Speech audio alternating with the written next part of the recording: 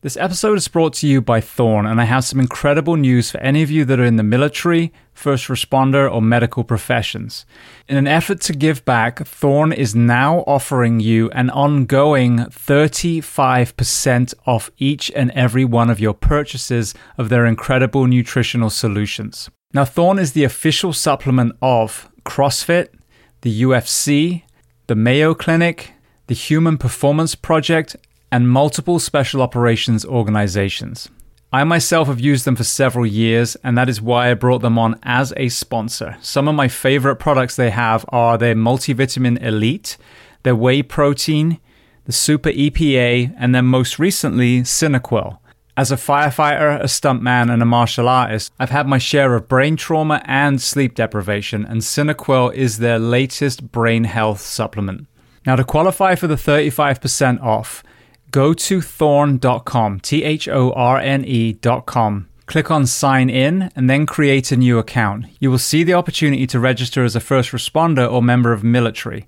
When you click on that, it will take you through verification with GovX. You'll simply choose a profession, provide one piece of documentation, and then you are verified for life. From that point onwards, you will continue to receive 35% off through Thorn. Now, for those of you who don't qualify, there is still the 10% off using the code BTS10, Behind the Shield 10, for a one-time purchase. Now, to learn more about Thorn, go to episode 323 of the Behind the Shield podcast with Joel Totoro and Wes Barnett. This episode is sponsored by 511, a company that I've used for well over a decade and continue to use to this day. And 511 is offering you guys, the audience of the Behind the Shield podcast, a discount on every purchase you make with them. Before we get to that code, I want to highlight a couple of products that, again, I personally use today. One of the most impressive products they just released is their Rush Backpack 2.0. Now, for many of you, whether you're going to the fire station, the police station, whether you're traveling with your family, whether you're taking training courses, we have to fly, we have to drive, we have to take trains. And I have to say, I own multiple backpacks, many of 511's different ones, but as far as a day pack, this one was the most impressive. There are so many different compartments. The way it sits on your back is incredibly comfortable. If you are a concealed carry person, there's also a spot for a weapon. So they've thought of multiple things that a man or woman would have to do on a daily basis. That is in addition to all of the products that I talk about a lot. Their uniforms, fit for men or fit for women in the first responder professions. The footwear that they offer, whether it's the Norris sneaker or the Atlas system that is designed for foot health and therefore knees and back and hips and shoulders and neck. As a civilian, I live in a lot of their clothes as well. Their jeans stretch. You can actually squat down in them. We live in Florida here, so I wear a lot of their shorts, which again, very, very lightweight material. You can get it wet and it will dry almost immediately. And then moving to the fitness and tactical space, I used to have just a regular weight vest. Recently, I switched to a 511 vest and actually bought ballistic plates as well. My thinking was simply, if I'm going to have a vest, why not have one that protects me as well? And that TAC vest is trusted by law enforcement all around the country. So I mentioned they were going to offer you a discount code. So if you go to 511tactical.com and enter the code SHIELD15, SHIELD15, you will get 15% off, not just that one purchase, but every time you visit their store. And if you want to learn more about 511, their mission, their products, then listen to episode 338 of the Behind the Shield podcast with the CEO and founder, Francisco Morales. Welcome to the Behind the Shield podcast. As always, my name is James Gearing, and this week it is my absolute honor to welcome on the show Kevin Conley.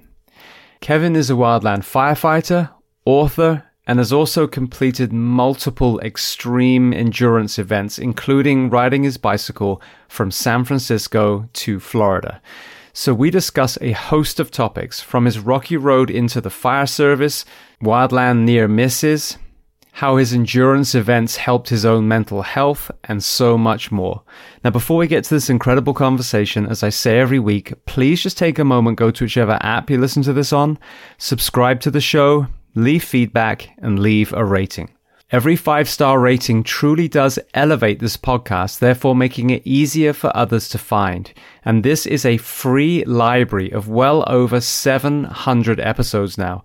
So all I ask in return is that you help share these incredible men and women's stories so I can get them to every single person on planet Earth who needs to hear them.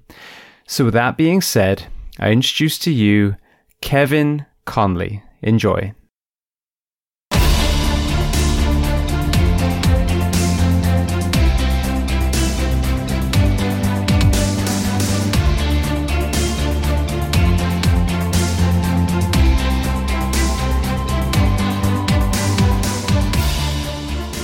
Well, Kevin, I want to start by saying thank you so much, firstly, for sending me a copy of your book late last year, and secondly, for coming on the Behind the Shield podcast today. Yeah, you're very welcome. It's a pleasure to finally see you, and it's an honor to be on your podcast. You've had some incredible people on your podcast, so it's really cool to be a part of that story and help the world sharing stories of hope and resilience and strength, and helping others and giving back to the world and letting people know it's all right to not be all right. Absolutely. And you have a very, very powerful story, so I'm looking forward to kind of unfolding it as we go on. So for people listening, where are we finding you on planet Earth today? Currently, I'm back in Virginia. For the last year, I lived in Utah, focusing on writing my book. I kind of did like just a lonely 11 months, spending time focused on writing my book, kind of like a ninja, just hiding out, writing. And now I'm back in Virginia helping my parents. My parents are going through some health stuff, so just trying to help them for a few months, focused on family. Family's so important. So trying to help them, and then I'll be moving back west in probably a month or two. Brilliant. Well, speaking of your parents, I would love to start at the very beginning of your timeline. So tell me where you were born and tell me a little bit about your family dynamic, what your parents did and how many siblings. Yeah, I was born in Alexandria, Virginia in 1987. I don't remember that. So I got my mom and dad are still together after they've been together for like 40 something years. And I have one younger brother. He's 7.5 years younger than me. His name's John. My dad is in the financial advising and life insurance business. He owns his own company called Freedom Brokerage Services. And he's fixing to retire any day now. So that's exciting. And my mom was a flight attendant for American Airlines, and she retired a couple years ago. That was her career since college, and she loved doing that. And she picked up being a flight attendant after her father, my grandfather, who I called Poppy. He was a World War II pilot, and then he was a pilot in the Korean War, and then a pilot for Delta for the rest of his life. So that's why she wanted to join the airline services. Amazing. Well, let's start there then. So a lot of us, we lost our grandparents when we were still young ourselves. Did he live long enough for you to be able to get any perspective of maybe some of the things he carried from his own conflicts? My grandfather was a super witty, smart, happy, fun-loving grandfather. I think I only heard him talk about the war, maybe once. I feel like that. And this is just my opinion with the people that I've met from that generation. Some call it the greatest generation, and they were such strong people, but it seems like back then they were trained to whatever they went through in war to just keep it at war. And no, he never discussed it with me. He did share a map of the Korean War. It was really cool. It was on like an old piece of canvas, like a big piece of canvas paper, where he drew he like made the map, and then he did little dots for his flight routes that he flew. He never spoke of World War II that I can remember. When he died, it hit me really hard, but I saw one of the greatest marks of respect, and I'll never forget it. There was a guy that was in his flight. I don't know exactly what you call it in the Air Force, but like his flight squadron. And he hadn't seen this man since World War II. And somehow this gentleman, they were both near 90 at the time. I think my grandfather was 87 when he died. And I think this guy was 90. And he heard that my grandfather died, hadn't seen him since the war. So since like 1949 or 50 or something, and heard that he passed away. And this 90-year-old man drove all the way down from Massachusetts to Pennsylvania to pay his respects. And it was something it was incredible, that honor. And it was just so cool talking to this gentleman. And he came all the way just to respect my grandfather. And And the 21 gun salute just breaks your heart. Everyone got emotional, and when they put the flag over the casket. But it was great to see the way that they honored each other. Well, it'd be interesting. I mean, if we could have, gone back in time and asked him. I've had literally World War II veterans on here. I just had a police officer who has written a book called The Rifle, and he's interviewed, I think, hundreds of World War II veterans, if I'm not mistaken. And when he actually gains the trust, he was a Marine himself as well. So he was able to get them to open the door, and a lot of them didn't do well when they came back. A lot of that was kind of behind closed doors. But at least there was an acknowledgement of the sacrifice and service in the World War II generation. The Korean War is referred to as the forgotten conflict, the forgotten war. I would be interested to see what his perception was of his homecoming from World War II versus his homecoming from Korea. Yeah, no, I agree. Yeah, I couldn't tell you. No, he never talked about it, and he was always a happy old man. He was great to me. He taught me fishing and some great lessons in life, honesty and not to steal and be nice to people and help out less fortunate people. And no, he was a happy grandfather. I don't think he had any mental issues. I don't know what he saw because he never talked about it. But in World War II, there was a time where he flew a fighter plane. So I'm sure that he shot something. Yeah, absolutely. Well, staying on the aviation theme for a second, one of my fire captains that I adore, his wife has been with, is it American? No, I think it is Delta, actually. But she's been, I think, since the 70s. So a long career. And I was asking her, from what we understand back in the, the 60s, 70s, it was a revered profession. It was, admired. And then obviously we've seen this deconstruction and this kind of cheap airline movement that we've got now.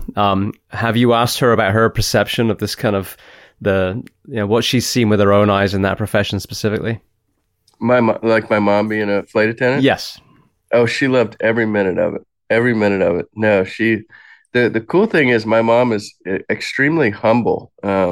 She could save a child from a burning building and we wouldn't know for 30 years. But I remember years ago, I was helping my mom clean something upstairs in a room. This might have been 8 or 10 years ago. And I opened one of the drawers to a dresser. And when I opened it up, the dresser was full of letters. And I opened one of them up. My mom had received well over 100 letters of recognition from passengers that flew on her planes that they sent a letter to American Airlines. Some of these were from the 90s, before social media and all that. They sent a letter to American Airlines about her, and then they would forward it to her. And she never told my dad or me or my brother until 20 years later, we found this drawer full of letters. So she's very humble, but she loved being a flight attendant. She loved it. She loved being up in the sky. And it was a great career, too, because she got to spend a lot of time at home raising my brother and I. Beautiful. That's good to hear. It really is. Because, there's a real diverse spectrum of flights out there now. I just flew Frontier. It was fantastic. It got me from A to B safely. I got no complaints. But having flown since I was a kid, I've seen that, it used to be this wow factor. I think especially COVID really destroyed that flying experience for a lot of people. So it's nice to see it slowly kind of unwrapping again now. Right. Yeah, totally. Yeah. So the real funny thing is I am petrified of flying. I hate flying. I don't get on a plane unless there's a funeral or a beautiful woman on the other side of that plane. Yeah, I don't like to fly. Well, didn't you fly a lot when you were wearing the uniform, though? Well, flying helicopters. See, I don't mind helicopters that much because it flies low. And my only comfort with flying is low, when you're low. But my discomfort with flying, my fear, is when you're 20,000 feet up and you have no control. And if I can choose not to put myself in a situation where I lose control, then I don't want to be there, Well, you probably don't want to look at the news then, because I think we lost 4 people in Florida in a helicopter crash and 4 people in Australia just yesterday. So I wouldn't look. Yeah, no, I rarely watch the news, but no, I enjoyed flying on helicopters. Well, there's also something when you have a purpose when you're flying to a fire. I'm not sitting there scared of the helicopter ride. I'm focused on the mission, what we got to do and the land we're saving, the neighborhood we're saving, whatever it may be. And I think when you have a mission, just about for anything in life, when you're on a mission, you're so focused that a lot of fear, a lot of things in the back of your mind kind of get pushed further back in your mind, and you're more focused on the task at hand. Absolutely. Yeah, I wrote one of the chapters in my book. I wrote about one of many fires, but in the West Coast, we were on the tiller trucks, and you'd find yourself 3 or 4 stories up, having climbed a ladder at 2 a.m, 3 a.m, just 5 minutes after waking up. And after, you're like, oh, that was actually a little bit, the pucker factor. But as you said, when you're in that flow state at the moment, you're not thinking about it. Right. No, it's wild how that happens. It's sort of like the fight or flight. And I think, us as firefighters, there's no flight that doesn't kick in because it's not an option. You can't just be like, nope, not going to that place. It's like we're going, and your mind kind of locks into that. And then afterwards, when you debrief or whatever, and you think about it, you're like, damn, that was pretty, like, we almost died. But in the moment, you're just fighting your ass off to get the job done. Absolutely. Well, you ended up in a very, very physical profession. I would argue more physical than the municipal firefighter that I was. When you were in the school age, what sports and or training were you doing back then? All through elementary and middle school and high school, I played baseball and basketball, ran a little bit of track. I loved running. Ever since I was a little boy, I loved to run. When I was like in elementary school, I'd run laps around and I'd dedicate them to different girls. Like right when you started getting a crush on a girl when you were like 9 years old, I'd say, these next 10 laps are for Annie. And for some reason, I'd think a girl would like me if I ran like 20 laps for her. And sometimes I'd run like 5 miles and all the other kids were sitting down and I just keep running. I'd say, this is for you, Annie, every time I ran around. But I always loved running. And I played basketball through high school and baseball through high school. I love sports. And then I sort of went the wrong direction later in high school, just started smoking pot and not caring about school and just messing around. And that got me in a lot of trouble in high school and stopped playing sports. So when you were in that high school age, maybe before you kind of got knocked off the rails a little bit, what were you dreaming of becoming profession-wise? Gosh, I think I was just one of those happy kids that was like, I'm going to be in the NBA one day. That's the only thing that I can remember being a dream, was being like a professional baseball or basketball player.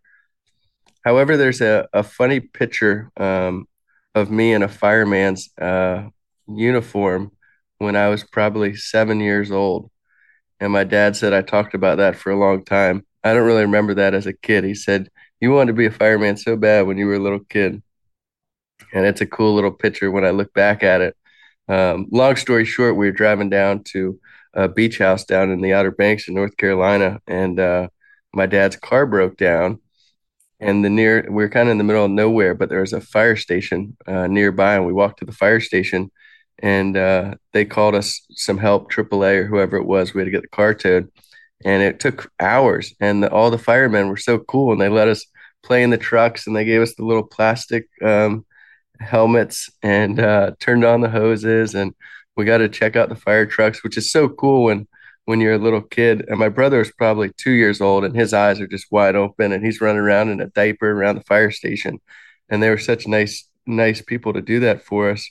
And then they let me put on their turnout gear. So that's what the picture is, me and I got the big helmet on, and it looks goofy. It looks so cool in a little kid. But it's a cool picture because, 25 years later, I became a firefighter.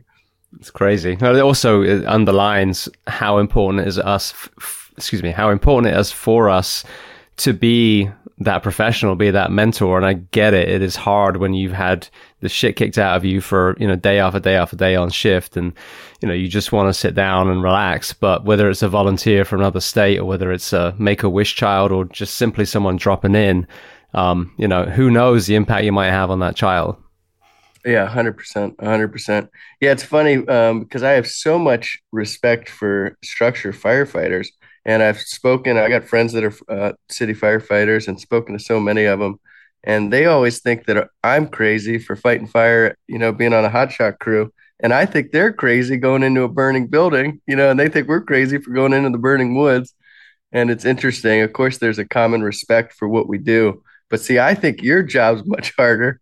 See, we don't deal with people. Very rarely do we deal with people. We might be, saving homes in a community, but, it's been evacuated. No one's there.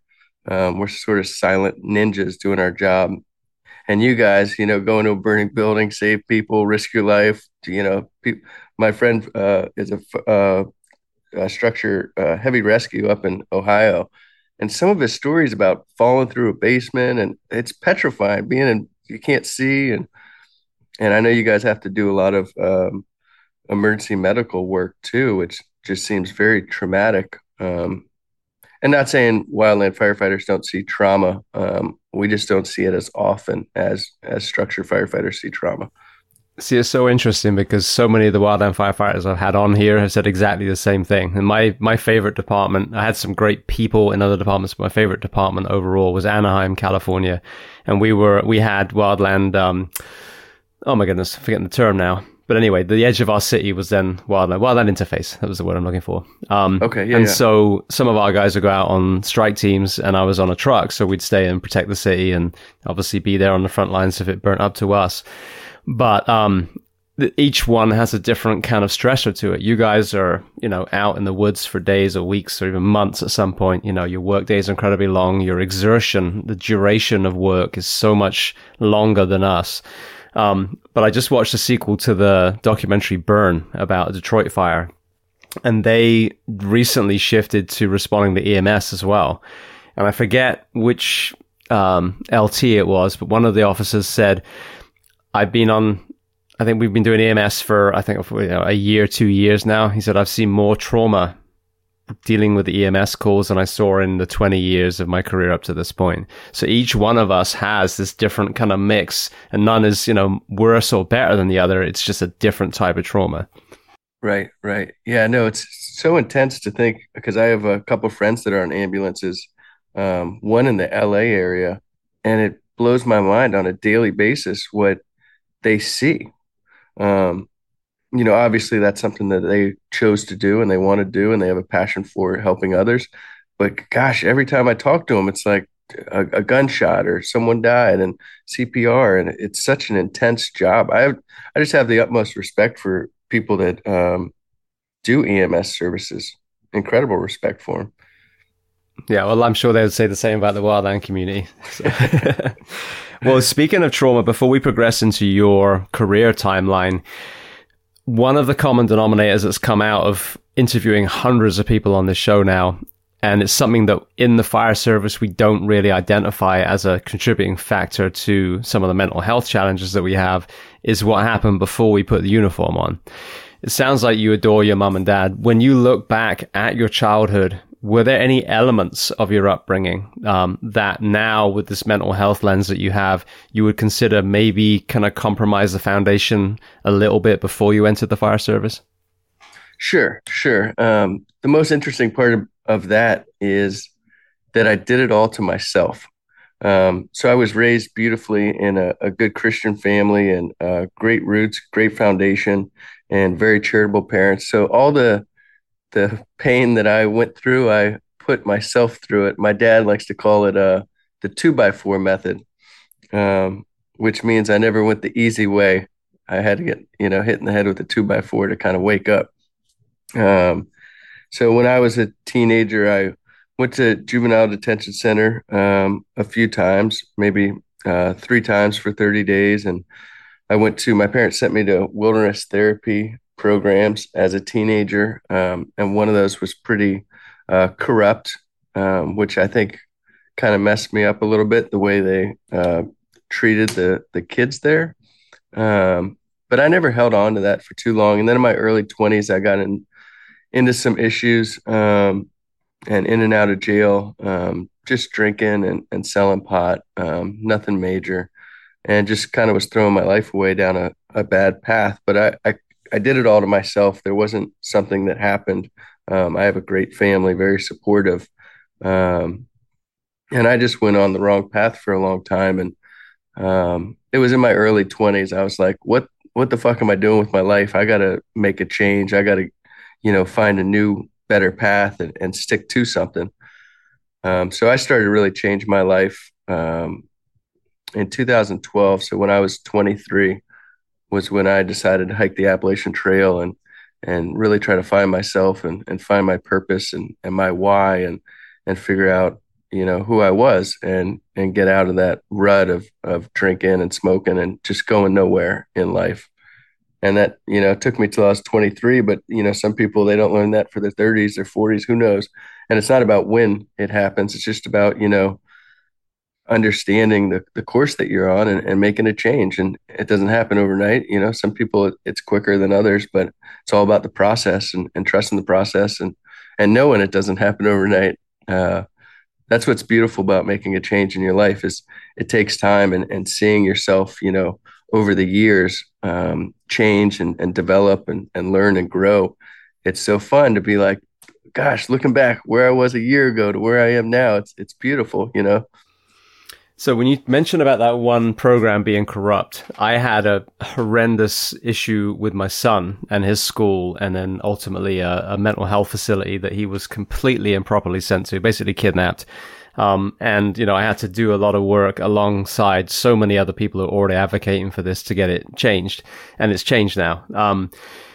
But when we send some of these people to a program that's supposed to help improve it and that power is abused, that's a very, very dangerous thing. So if you want to elaborate, what was wrong with that particular experience that you had? Yes. So it was a very expensive program down in northern Georgia. It's called Hidden Lake Academy. And attached to that boarding school, therapeutic boarding school, they had a wilderness program. And most of the people that worked at the wilderness program were like old Army Rangers. And what they told your parents was you're going to be at this happy camping experience. However, what we went through wasn't a happy camping experience. And to give you a couple examples, for 4 days, they took 5 of us, and we weren't allowed to talk to each other. We weren't given any gear. And we had to put one of the guys on a stretcher and carry him. We didn't know why this was happening. Carry him up a mountain all day on a stretcher. And it started raining. And we were out in the rain for 4 days. They didn't give us sleeping bags or tents. They gave us a big tarp that we'd have to roll up in. And then when it was time to eat, they'd give us MRE, but they'd only give us the main meal. And like the first day we had 45 seconds to eat it. The second day we had a minute. And we never knew when we were going to eat. We couldn't talk to each other and it was freezing and we almost got hypothermic. So they gave us trash bags. And for like the last day, we just would have to follow a truck down a dirt road and we would just hike in the rain throughout the night. And yeah, we did that for 5 days. It was miserable. And I didn't understand what we were learning from that. We did a thing called, the staff didn't call it this, but the students did. We called it boredom therapy, where we walked out to this giant field and we would fill our arms up with firewood, and then we would fill a backpack up with rocks, and we would separate by 30 feet, and we would walk in giant circles around this huge field the entire day. And then when lunch came, we could drop our firewood from our arms, and we got one lap to eat lunch, and then we had to put the firewood back in our arms, and we couldn't talk or look at each other. And that was the entire day. And so they did things like this that they weren't therapeutic for like a 16-year-old kid. They definitely taught you a lesson, like you didn't want to do anything bad because you were afraid of that consequence. It just wasn't a productive program to grow therapeutically. It was more of a military structure. Everything had like consequences that you didn't want to do, but you're like a rebellious teenager. So we always pushed the limit. And then, in a weird way, I liked it. It made me tougher. That's for sure. Some of the kids have broke them down way too much because everyone has different thresholds, and not all kids are. I like tough things. I appreciate that. I don't mind if someone yells at me and tells me, get the fuck up and do this. I kind of, that like feeds me, where other people, it can really break them down and torment them. Well, it reminds me of one of the Arizona sheriffs was kind of revered, like, oh, he's such a great, lawman or whatever. And he would have addicts out in the Arizona sun in chain gangs breaking rocks.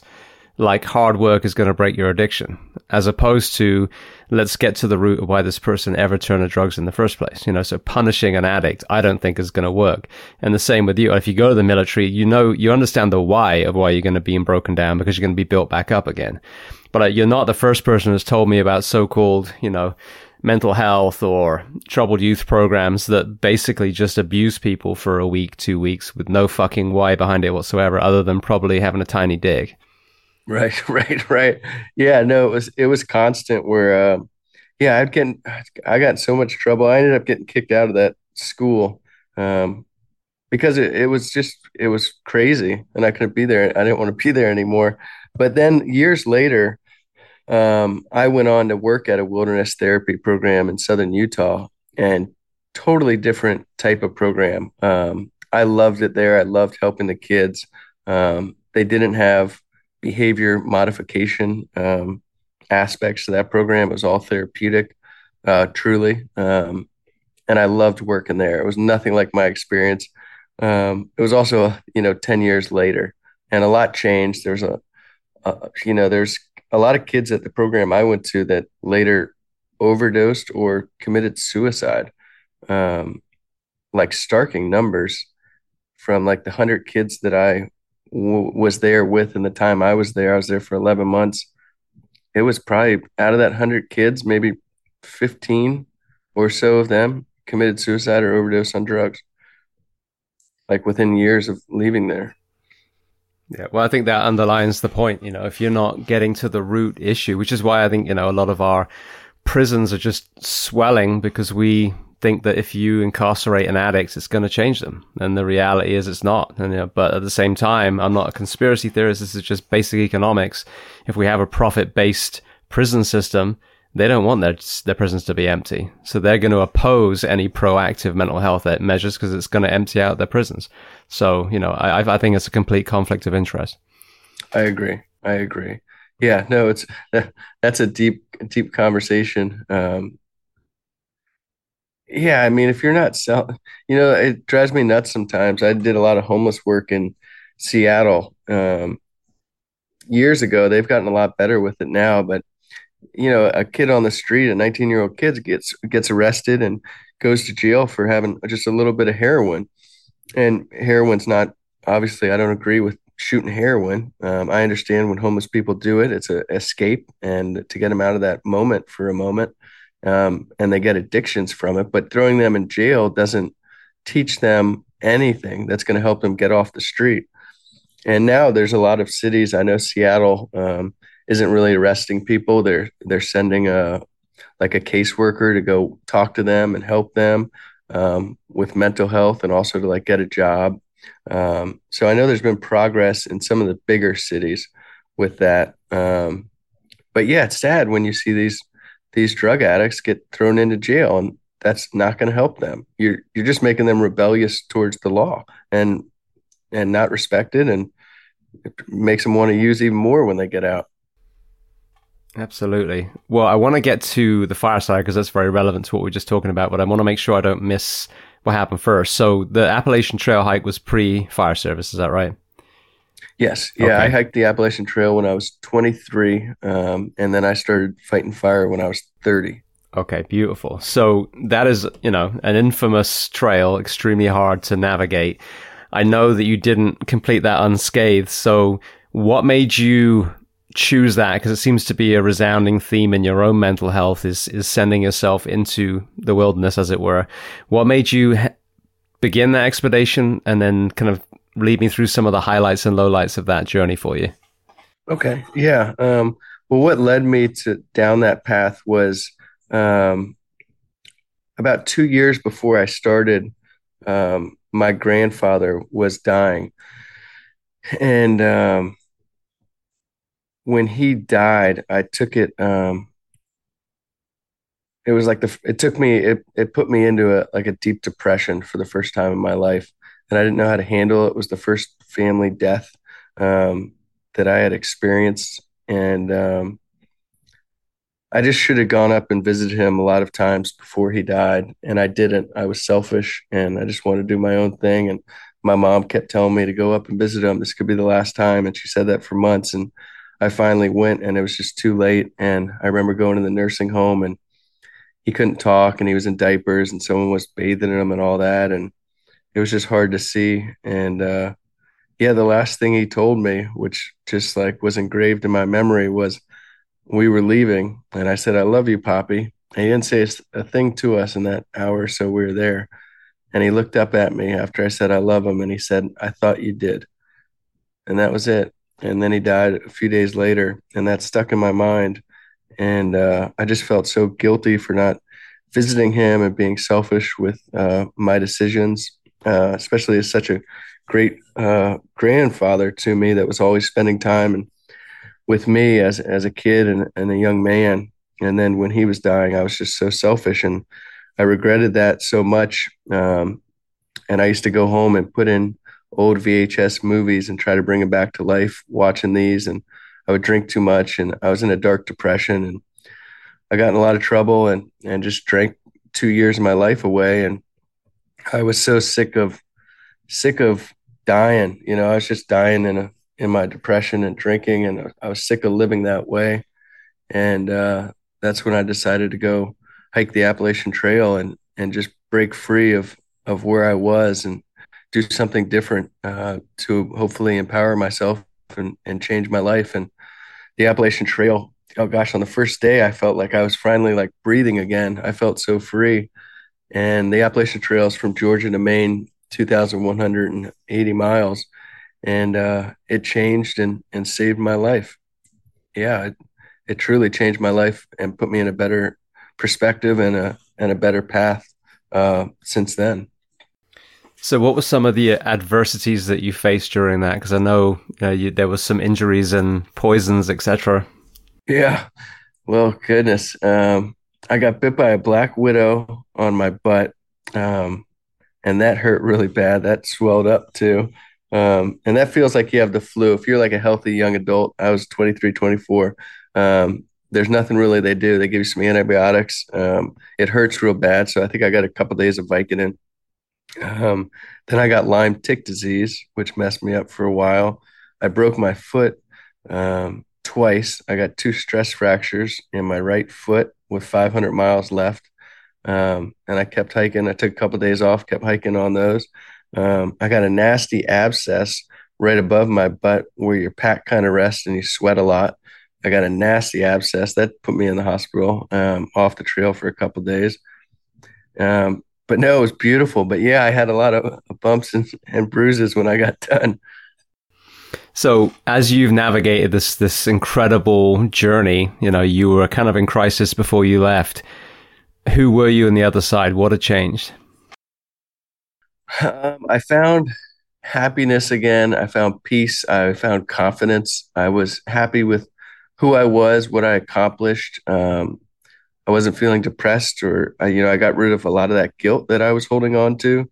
And I truly felt reborn after the Appalachian Trail. And I felt like there was like I saw a whole new world, like backpacking for 6 months and meeting beautiful people on and off the trail. And the saying on the Appalachian Trail on long distance trails are the people are the trail. And you meet some of the most beautiful souls when you're out backpacking every day and hiking in the woods, and you're seeing these beautiful sunsets and vistas, and you're pounding up these big mountains every day. And I just came out the other side like a new person. I sort of came out the other side like a hippie, and I just love being outside. And I found a new meaning for life, so to speak. Maybe the first time I really felt like a true meaning. When I finished, I really felt like a new meaning for life and what I want to do. It was beautiful. So I know you were still young. You had a few years before you entered the fire service. So kind of bridge that gap for me. What were the highs and lows of your journey pre-Wildland? Yeah, so after the Appalachian Trail, I hiked the Pacific Crest Trail the following summer. raised $10,000 for a children's charity in DC. When I hiked that, fell in love with a beautiful girl. We were together for a couple years. I went on and hiked the John Muir Trail 4 times, which is one of the most scenic trails in the country. I did wilderness therapy for about a year and a half, almost 2 years in southern Utah, helping struggling youth and young adults. And I absolutely loved that job. And then I got into bike touring. I rode my bicycle from Canada to Mexico. I rode my bicycle from San Francisco to San Diego, I think 6 times now. I almost do that every year. I love backpacking, but well over 10,000 miles backpacking and 10,000 miles bike touring. And I was living up in Seattle before my first fire season and working a construction job with my buddy and just wanted to do something different. And I don't know exactly why I thought of fire. I mean, I love hiking, backpacking. I love nature. So I thought it'd be cool to protect it. So applied for some fire jobs and got a job on a wildland engine in Helena, Montana. And oh boy, I fell in love with that job the first fucking day. Now, with the journey in, I had a few guests. Brooke Rasco was one. She actually ended up through the kind of corrections, inmate firefighting system. Brendan McDonnell, who was on the Prescott, crew that 19 of his brothers were killed. He was struggling with addiction prior. So there seems to be maybe a little bit more element of forgiveness and open-mindedness in some of the wildland fire hiring than there is some of us listening in the city and county fire.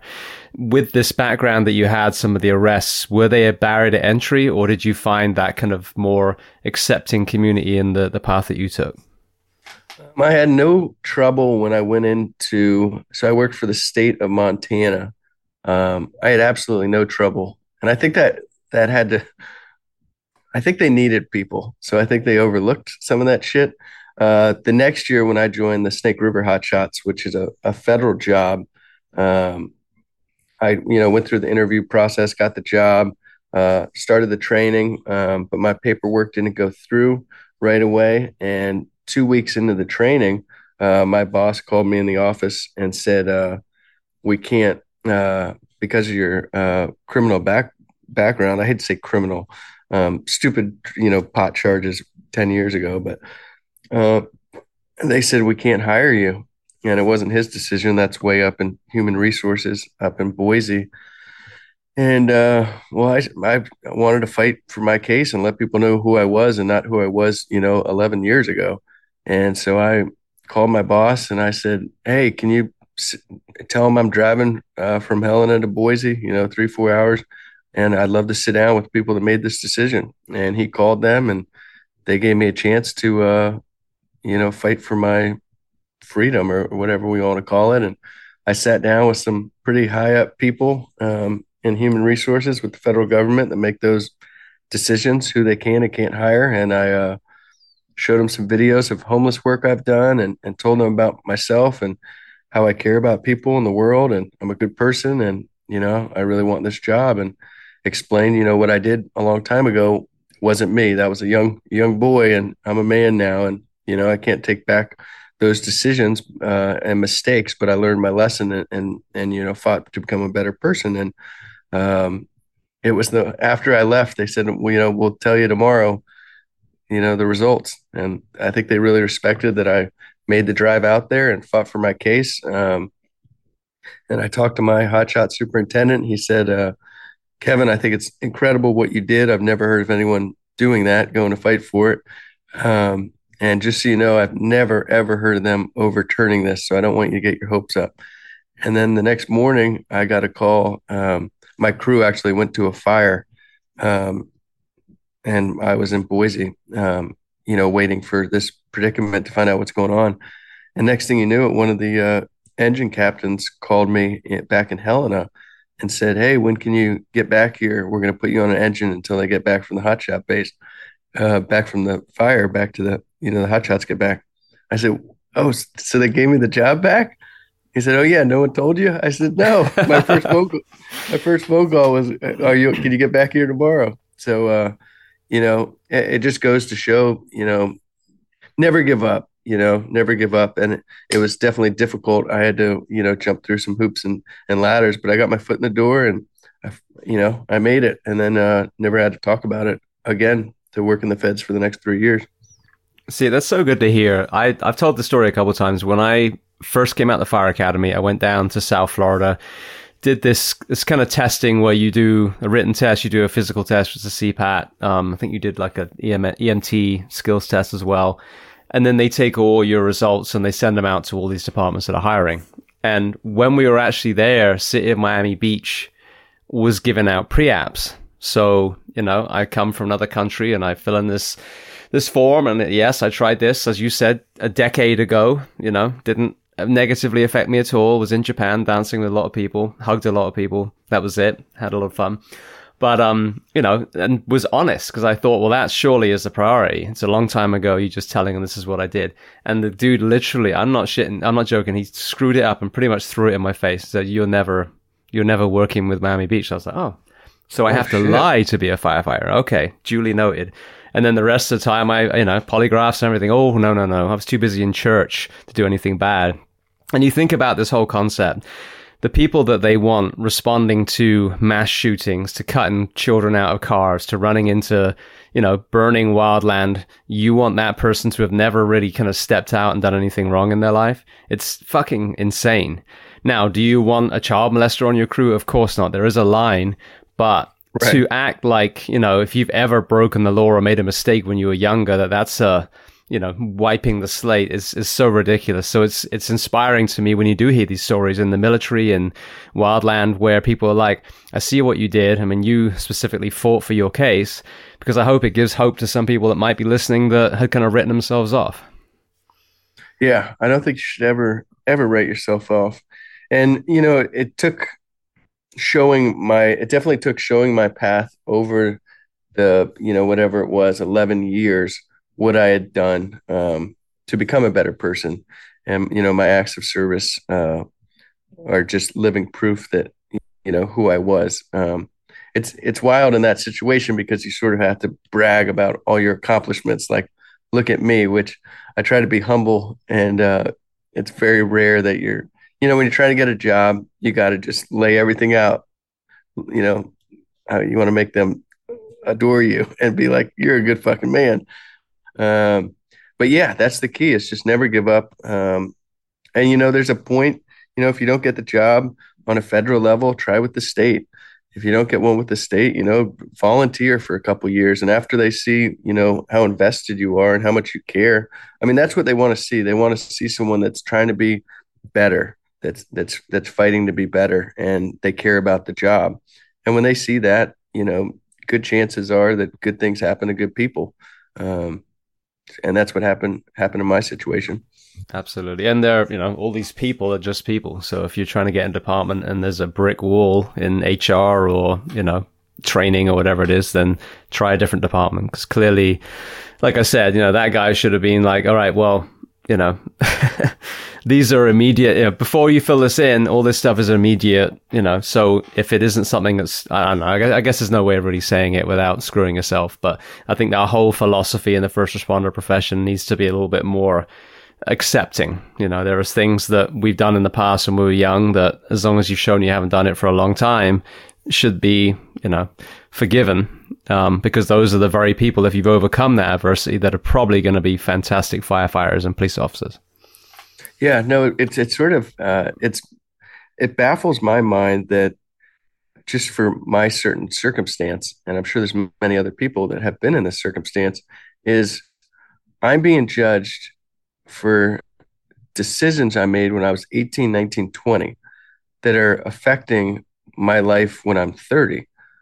And those are two completely different people. Like when I'm 18, I don't know what the world's like. I don't know how it is to survive. I'm still living at home. Like, I don't know what's going on. And it's crazy that those decisions I made right out of high school are affecting me as an adult when I'm trying to make a career out of something and I'm trying to, be a good person. I don't think it's fair. I'm not going to, become the governor and try to make a change that way. but I don't think it's right that I'm judged for things I did when I was a kid. I think that's absurd. Yeah. Well, there's also an irony. I mean, you talked about, the one kid that was in jail for heroin. Well, the people that put him away, how many of them are taking oxycodone? Maybe more than they were prescribed. You know what I mean? Is there really, you're both trying to fill a void. One was from your doctor. One was probably after the doctor stopped prescribing them anymore. You know what I mean? Same exact mental health issue. All right. Well, then your journey through Wildland, I know in the book you wrote about some of the near misses. So, kind of walk me through the career fires that you had and some of the lows, if you had them, whilst you were still in the Wildland gear. Yeah. I've been so blessed, James, with having a very strong and positive attitude, and just always being able to see life like just beauty in everything. And so my years fighting wildfire, I was happy. I can't remember any true lows. I had no mental health issues through fighting fire. I loved the camaraderie. I loved the goal. I loved the purpose that you woke up to every day. And I loved, the achievement, the reward of working a hard day and saving land or saving a neighborhood. There was days that were extremely difficult. You're fighting a fire in Nevada and it's 110 degrees. You're next to a wildfire and, you just went at it for 16 hours and you barely had time to eat. So it's extremely difficult, but that was the best job I've ever had. I loved it. Yeah, I didn't start to have mental health issues till after my last season fighting wildfire. And I think a big reason that wildland firefighters do go through mental health issues is what happens at the end of a fire season. For 6 months, we're at the beginning, we're training as a crew, we're finding cohesiveness, and we're building together, and we're finding leaders in the group, and we're dialing in on our skills, sawing and fighting fire and working with whatever. And we're dialing that all in as a crew. And then we go out on assignments, and on our first fire assignment, we're not the best, but then the second one, the cohesiveness comes up, and we fight together on such a higher production level. And as you watch the crew grow and how effective we become through the season, it's incredible. And you're running and gunning, 16 hours, 15, 16 day assignments, and then 2 days off a month. And you do that for 5 months. And then all of a sudden, the federal government, for temporary employees, you're just shut off. You lose your health insurance, you lose all that camaraderie, and you lose your purpose. And all of a sudden, you're just thrown out, go do whatever you want. And I think that's where you lose. It's just hard to go from you're at 100 miles an hour pace, and you have so much purpose, and you have your boys with you, and a brotherhood, a sisterhood. But you have that purpose. You're driven the whole season, and then you're sort of just thrown out to the wild to go do whatever you want. And then it's dark. It's winter, and it's dark at 5 o'clock, and the days are short. And I think that really throws a lot of people in a pit. Especially with alcohol problems, I think people start drinking a lot. And yeah, just losing that purpose can be very devastating to anyone in life. And it's rough, 6 months of the year, you're so driven. And for the 6 months in between the seasons, I'm typically highly driven to train. You're training for the next season. I mean, no one's paying you to train for 2 to 4 hours a day, but that's what you do. But after my last season, fighting fire, I couldn't really pinpoint what happened, but it was 2 days after I got my contract got terminated, and I started to have severe panic attacks, and I didn't know what was happening. And those developed very quickly, and they got worse and worse and worse every day. And yeah, I spun out of mental control. So before we kind of go down that road, you have, as you said, this profession where you're only working 6 months, but you are hiking, cutting line. I mean, extremely demanding physically and mentally.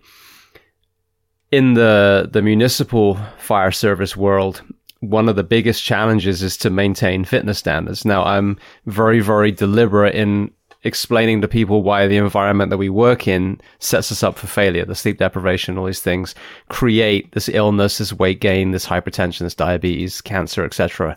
So we are swimming uphill, but there's also the ownership element as well. You know, how would you feel if you couldn't make it up to the top of that building where those children were and they burned to death? So it's a really, you know, it's a double-edged sword. You've got to have both those conversations parallel. Now, here we are in the contracted wildland arena, and you just mentioned about training, even though you're not being paid to train. What did they do? What was the philosophy within that community that gave you the drive to truly understand that not only your life, but other lives depended on you, that sometimes gets lost in the city and county departments? Like, why would we train so hard in the off season? How are they creating that culture that you continue to train and, you know, train prior to a season as well? Yeah, well, being on a hotshot fire crew, I mean, you're the best of the best. Smoke jumpers and hotshots are, you know, the most elite wildland firefighting crews. And I mean, there's just no choice but to be in top physical shape. So when you show up on day one, I mean, that first week, they say it's the easiest week, but you do like the hardest test during that week. And I think a lot of it's self-pride. You want to show up and show them how much stronger you got.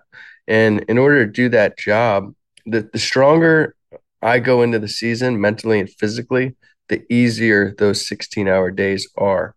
And it's sort of no question that fighting fire is a year-long job. Even when I'm terminated, I'm running, you know, 30 miles a week and hiking up steep hills with 50-pound packs and riding my bike all the time. And you know, lots of cardio, but also doing CrossFit and push-ups, pull-ups, sit-ups, your basic kind of workouts.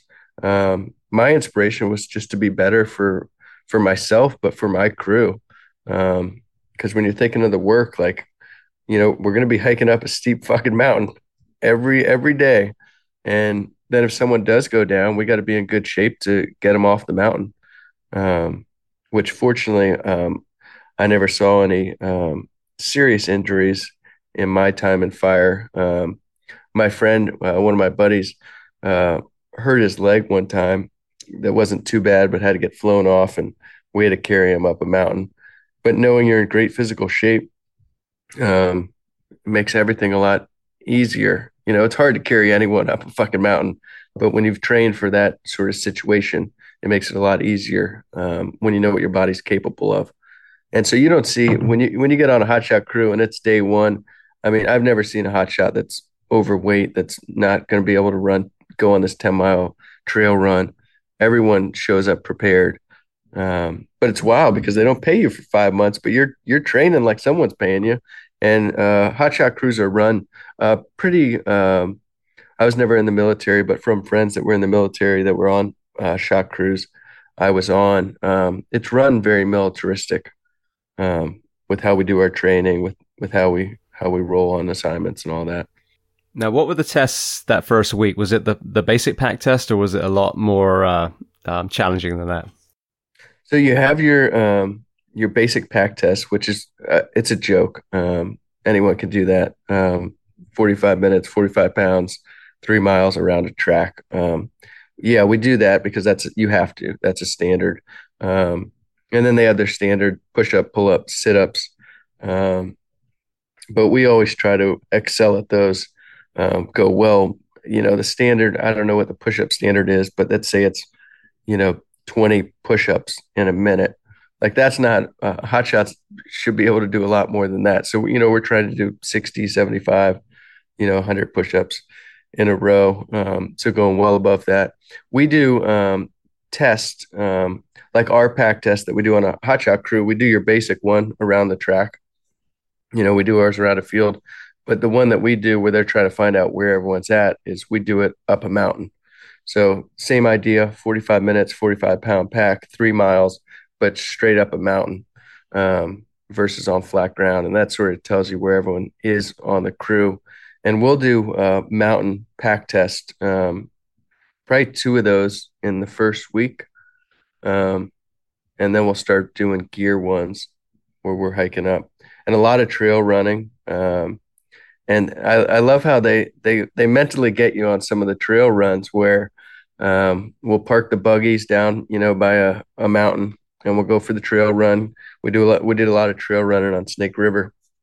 And so a lot of hotshot crews are different. Some crews are trail running crews. Some people really like CrossFit. Some crews are big into hiking. So all the trainings are very different on crews, and that's something important to ask with how you have to learn how to train.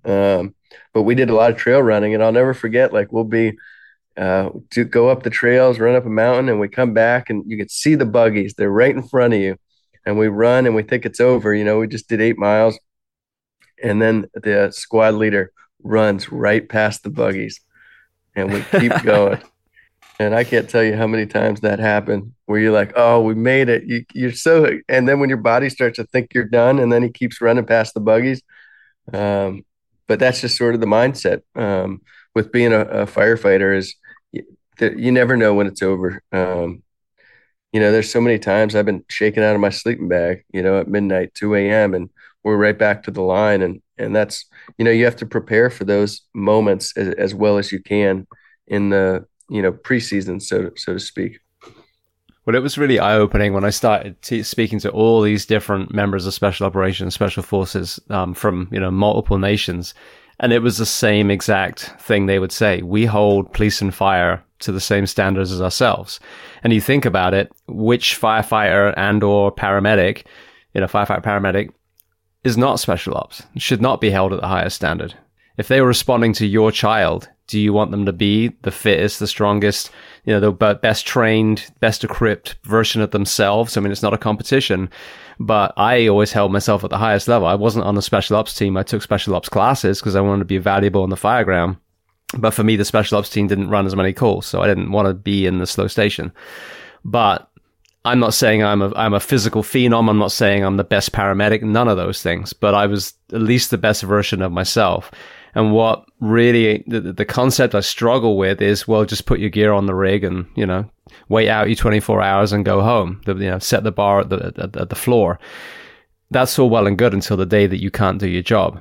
And then this family just lost their loved ones and it was your fault. And it's so maddening to me that isn't one of the biggest conversations in the fire service. But usually, especially in the union arena, it's normally about money. It's overtime and pay and all this stuff. And it's not about sleep and rest and recovery and fitness, which it should be.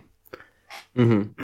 Yeah, all my time on in fire was heavily focused on fitness.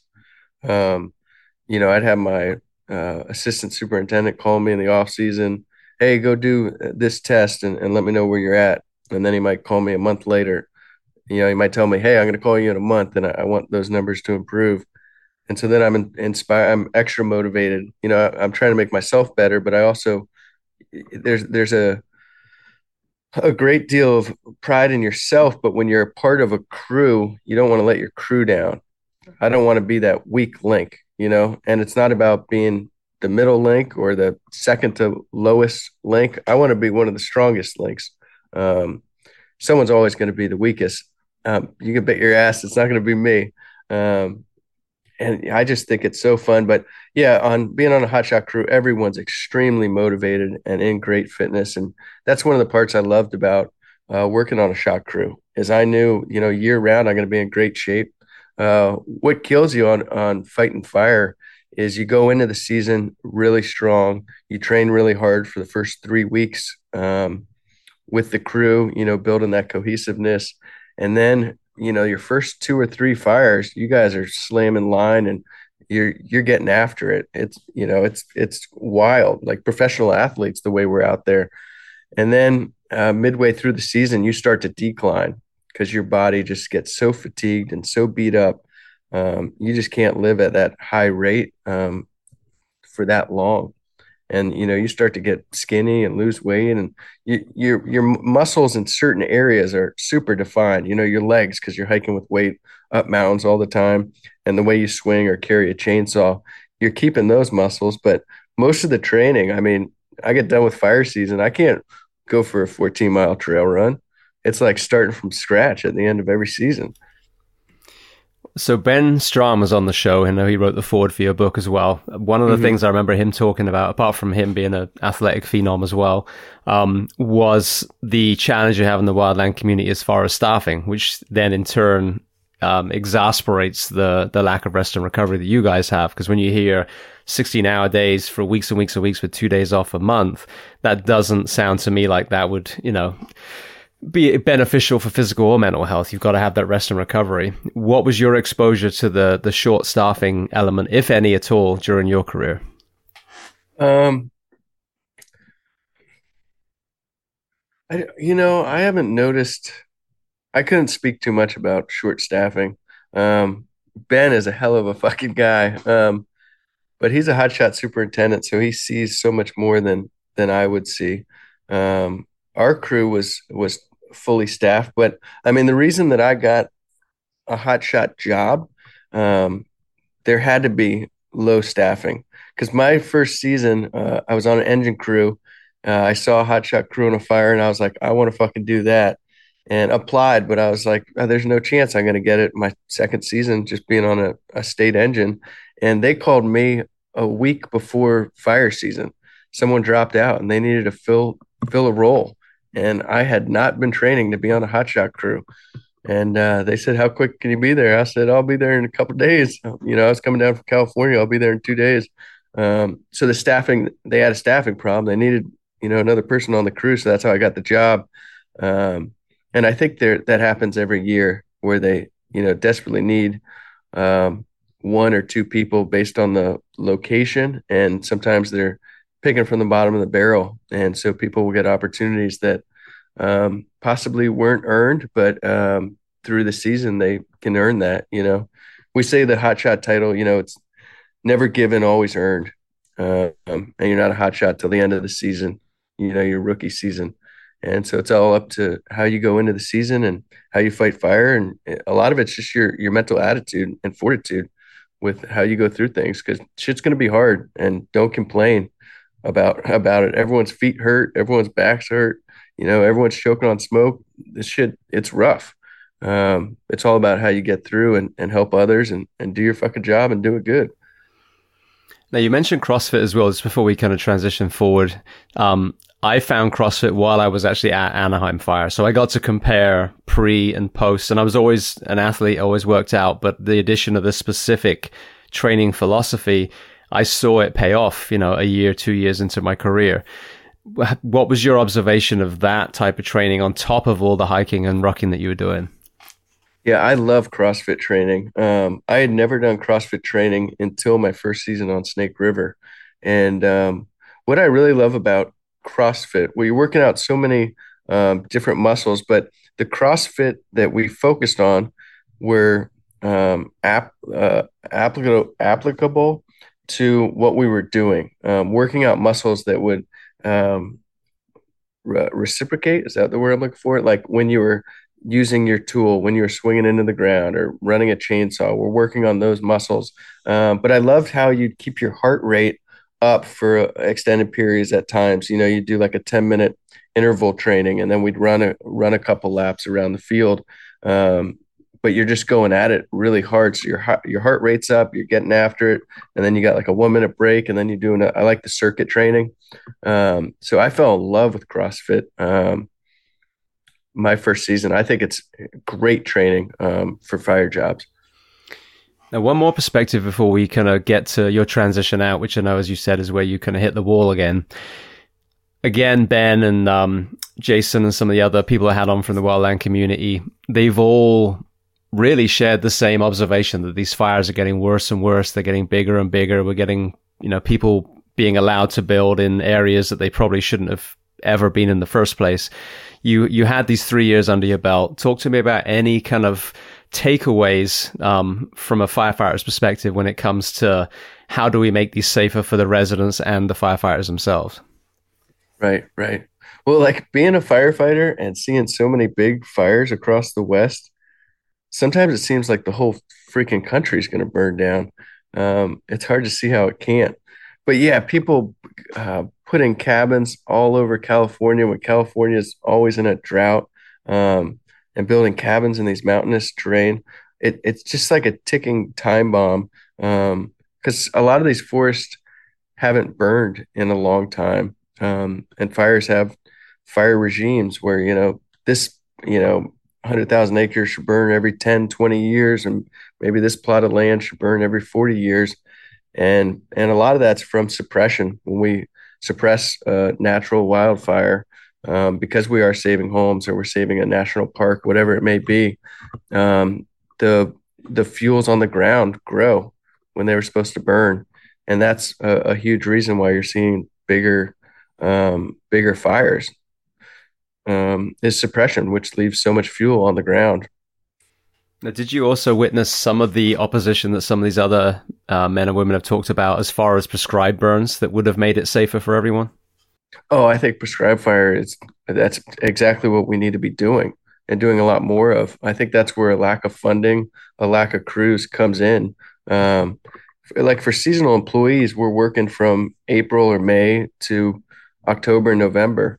And if there's not funding to get resources in to do a big burn, prescribed fire to protect land that is going to burn, but we can do it the safe way, in spring or in the fall, knowing snow's coming.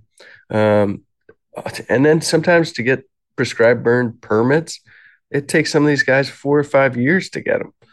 So by the time that's happened, there might have already been a fire that just destroyed, a ton of land and then burned down a few communities, because we had to wait 5 years for a permit, just to do that. And I understand that there's a lot of planning that goes involved in that. Um, but people are smart that are trying to plan these prescribed burns, and when they don't get the permit, it's just a ticking time bomb if it's going to burn on itself, or we're going to do it in a controlled way that will not, black out the whole forest. Well, what's, really heartbreaking, I think, for me is we have some examples of, huge amount of lives lost. I had Beth Bowersox on the show, who was a dispatcher at the Paradise Fire, and she was a Paradise resident herself. So she lost friends and family, and she's stuck in the dispatch center getting these calls from these people when they're getting burned up. So we have these, 9/11 type, calls that have existed in America, and yet there still seems to be an opposition to some of these things that the entire wildland community seems to be aligned with that will help. Right. Yeah, no, it's devastating. It's devastating what wildfires can do. And it's amazing to think wildfires are a natural disaster. It's 50-50 lightning or some idiot starts a fire. But gosh, it's really the only natural disaster we go head on and try to fight and tame. You don't put up giant walls and try to stop a hurricane from hitting Florida, preemptives or whatever. But yeah, I think there should be a lot more prescribed fire on the ground. They should open up extra hours to make that a possibility, because it's so productive when it happens, especially when we cut fuel breaks, when we burn prescribed fire on the sides. It's just, we can make mountains look like a park where if it burns, there's not going to be enough fuel on the ground to burn. And then you burn the piles in the winter, and everywhere I've seen that done has been a huge success. Well, I appreciate your insight. Like I said, I'm city and county my whole career, so this is slightly alien to me. But with Anaheim, I did get somewhat of a perspective, including an afternoon. Well, I think it was a whole day actually, but progressive hose lines and cut in line. And I was like, "Fuck this for a game of soldiers." You wildland can keep this. This is hard. Right. No, I've done some prescribed fire. It's a lot of fun, and it's just, if you can think about it, for some of the people that might have no idea. Like for example, we could go behind a neighborhood, maybe a small community out in the middle of the woods. There's 50 homes, and let's say our goal is to burn the mountains behind them, and we're going to do a low impact burn. So we're just trying to burn the ground fuel. We're going to not try to burn any of the trees. A few of them are going to go here and there, but we're going to do it nice and slow. Bring the fire up the mountain or down the mountain, depending on the winds. And we're just going to burn that base layer. So when a fire does come through, we took out a majority of the ground fuel. So the fire is going to be a low impact fire, and it's not going to affect these homes. They're going to be safe because we burned this mountain through a prescribed fire. Now, if you don't do that, then it comes putting fire, like a burn operation on a wildfire, is typically a last resort. And then, a year or two later, because that permit didn't get approved or whatever happened, now we're in these people's backyard and the fire's coming down the mountain, burning everything in its path. And now our attempt is to burn everything between the houses and that fire. So now we're going to just destroy the woods because that's the point we're at. There's no other option. So prescribed fire will help to keep the woods more natural and alive versus, it's going to take 50 or 60 years for this land to grow back because it's going to nuke out. We call it nuked out when everything burns and it's just black and everything's gone. So is the opposition then, I heard this when I worked for my last department of Protected Disney World, they would have all these fireworks and they'd end up in, the forests on the outside of these resorts, and it was all swamp as well. So they'd have these muck fires that were underground and really dangerous, and had these guys just putting water on for days and days and days. And I asked one of my wildland friends here, and he's like, well, what you should be doing is checkering the forest. So the dozers make this checker shape that creates all these fire breaks, and then you literally have to just fight where that firework actually landed. But the opposition to that was Disney didn't want any smoke. And what I've heard, and please correct me if I'm wrong, is that the opposition to the prescribed burns is the residents don't want it to be smoky. Well, you take a step back. It's like, well, do you want a little smoke once in a while, or do you want your town completely obliterated? Because those are your two choices. Right. No, it's absurd when you think about it. Because, that's what a lot of people say is we don't want smoke in our town. What, do you want the whole town to fucking burn down then, next year or 5 years from now? I'd rather it be, if I lived there, I'd rather it be protected, and it takes time to do those and to get everything in play. And I mean, a lack of resources is huge because when you look at, the millions and millions of acres of public land, we don't have enough firefighters to go and prep, all that land. We don't have the resources to do that. And especially with temporary employees, you don't have the strength you do in July in the heat of summer. You have a lot of force and a lot of strength. But, when you're trying to prescribe fire in March or April or, November, December, whenever you're doing that based on the region, you don't have the same resources you have in the heat of summer, and you can't do prescribed fire in the heat of summer. And then everyone's gone on a wildfire anyway. So you got hardly anyone is sitting around during, July and August wildfire wise. Well, just before we progress, talk to me about, speaking of prescribed burns, so you had to do a back burn on an active fire and you had a pretty significant near miss. So just talk to me about that incident. Oh, yeah. That was on, I forget, Sugarloaf. It was a big fire in Nevada that started off as a grass fire. It got into some timber. That was a huge wildfire. And it was like our first day there. We pulled up in our buggies, and our soup and the assistants and the squad bosses got in UTVs, and we're going way out to sort of scout the line and safety zones and what our operation was going to be. So there's always some scouting. You don't always jump out of the buggies and go digging right away. Sometimes we do. There's always someone scouting. And we're standing there by the buggies, hurry up and wait kind of deal. And you can see these mountains, and you see the smoke just pouring over the crest of the ridge line on the top of these mountains. And we're just all sitting there like, we got to burn right fucking now, or we're not going to catch it. And, we got the torches ready, but, we can't make that decision. And finally, the crew bosses come back. And they're like, we got to burn right now. And we're like, we knew that a fucking hour ago. And so my squad boss grabs me and one other crew member, and we got drip torches, and we're going down this old dusty 2-track road.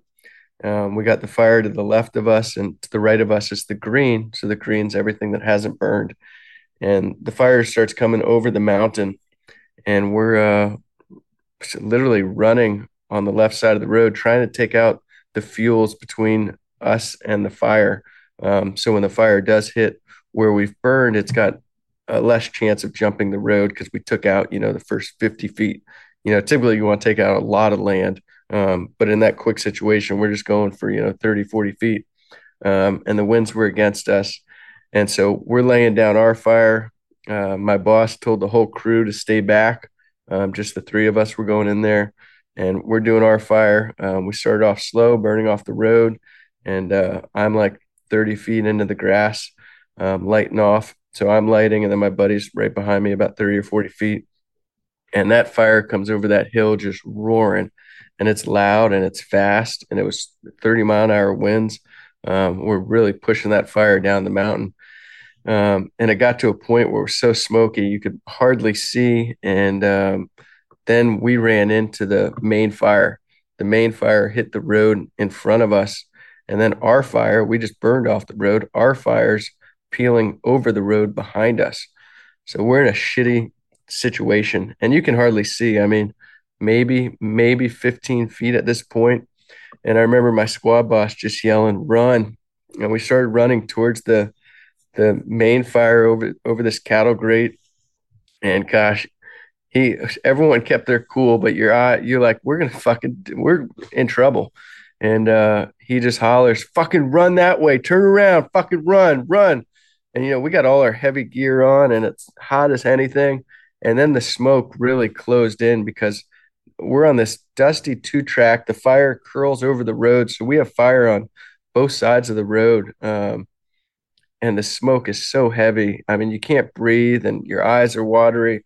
It's really hard to focus on what you're trying to do, but you go into survival mode and you just run for your life. And we ran through this thick, hot, very hot smoke, and got out of there just in the nick of time. And then everyone's on their hands and knees and throwing up and catching their breath. And it was an intense situation where, just moments later, there's no telling, but we could have been, in a serious life or death situation. Now, did you ever have to deploy a shelter during your career? I did not. No, I've never had to deploy a shelter. No, we've been in some sticky situations, and one of the things that I love being on a hotshot crew is your superintendent, the people higher up, your assistant superintendents, your squad bosses. They've been in fire for so many years. And they've been in so many different types of fires, grass, timber, whatever it may be. And you just really trust the decision-making process. On a shot crew, they're so dialed, they're so professional, they know what the fuck they're doing. And, we have everything is put into place. Our lookouts are put into place, our communications, our escape routes, our safety zones. And, our superintendent might be a mile or two watching the main fire when we're way down a mountain. So he knows what's going on. Then the assistant might be on another mountain checking another angle. And then someone's checking weather to, you got to really focus on weather shifts, especially with wind shifts. So I always felt pretty comfortable. There were some moments where you were like, damn, we should get out of there. And sure enough, it come on the radio and we, go on a crazy hike through the black, things that have already burned to get to a safer spot. So they have trigger points. When the fire hits here, we got to get the fuck out of here. And we always did. And, but yeah, you see some pretty intense shit being on a shot crew, and you're relying on overhead to make the right decisions, because we're going to dig line until someone tells us not to. So you have these seasons, as you said, you're, fighting fire intensively through the summer, you're, working and training through the winter.